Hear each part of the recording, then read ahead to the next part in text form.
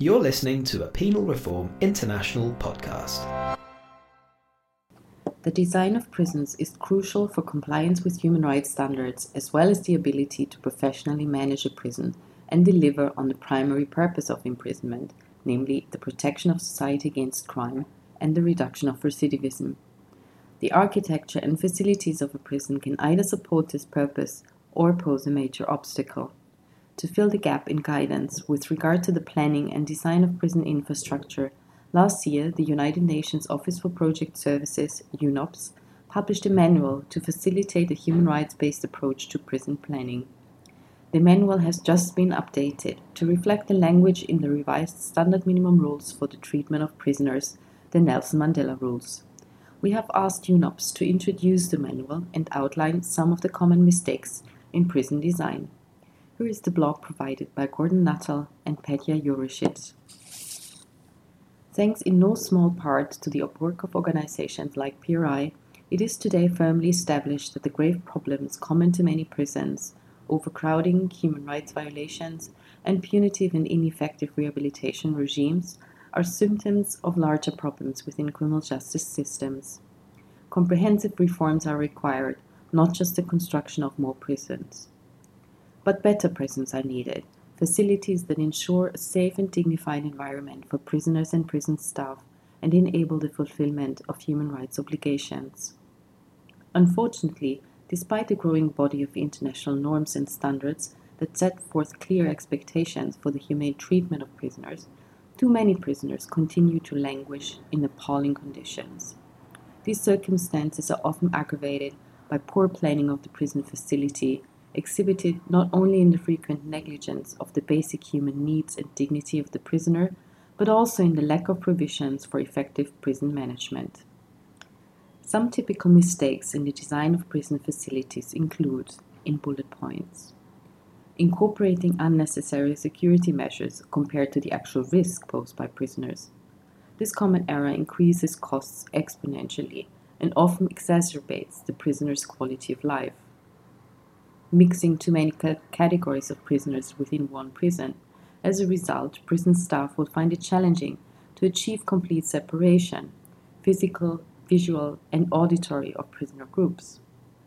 Locating prisons in remote, unsuitable areas. As a result, prisoners are often separated from their families and potential community resources that can assist in their rehabilitation and resettlement. Lack of hygiene facilities and drinking waters in cells. Creating prisons with uniform cells of a single size. As a result, prison staff will face a more difficult task in the day-to-day management of prisoners. Another typical mistake would be not incorporating facilities for vulnerable prisoners and those with special needs, such as mothers with babies and prisoners with disabilities. Making non-contact visits the default visiting arrangement and preventing prisoners from having physical contact with their families. And lastly, not having sufficient infrastructure to support the rehabilitation of prisoners. To avoid the implications of these and other issues, it is crucial that the initial planning of the facility be as thorough and comprehensive as possible. As a preliminary measure, prison authorities and infrastructure design personnel should base their approach on the following basic principles. 1. Physical requirements of prison involve more than cell dimensions. Some requirements of prison facilities are easily defined and have measurable parameters. However, a prison is neither functional nor humane if it merely provides sufficient space and essential services. Those cells may be large enough to accord with international expectations. For instance, prisoners must also be allowed to spend most of their waking hours outdoors or in day rooms to every extent that this is possible and practicable.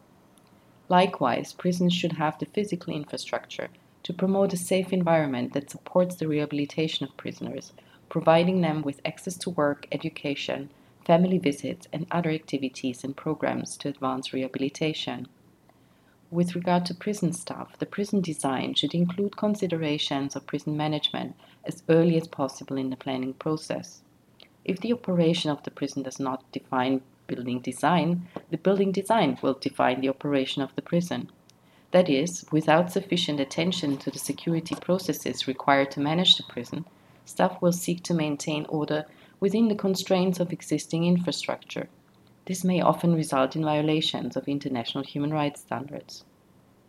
Secondly, good security can increase prisoner freedom. A prison that is controlled, safe, and secure can allow the prisoner population a greater degree of freedom. The design of this facility should allow for the safe and effective management of prisoner movement. Given a secure cell block yard, for example, prison staff can allow prisoners free access to the open space. However, if there are questions about their ability to secure this area, prison staff may prevent prisoners from moving outside their locked cells, thus reducing or eliminating the use of spaces intended to benefit prisoners.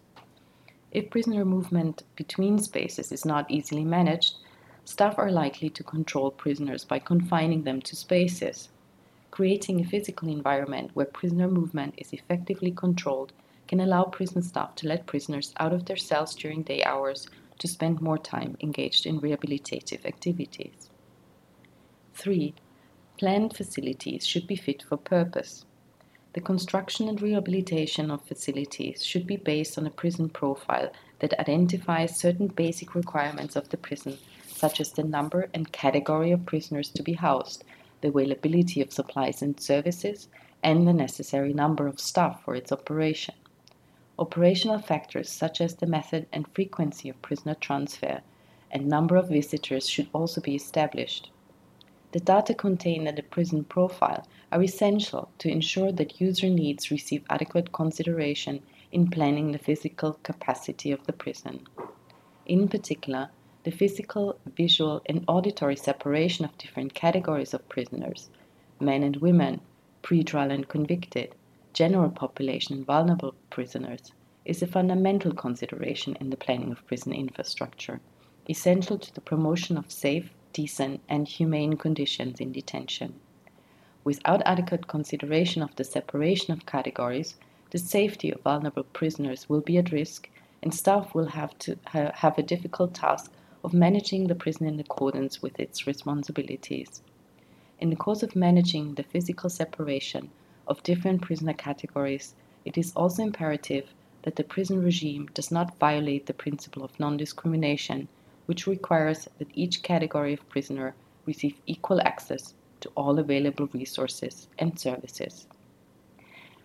We thank the authors for this blog and invite you to download a copy of the UNOPS Technical Guide for Prison Planning at the UNOPS website or PRI's website.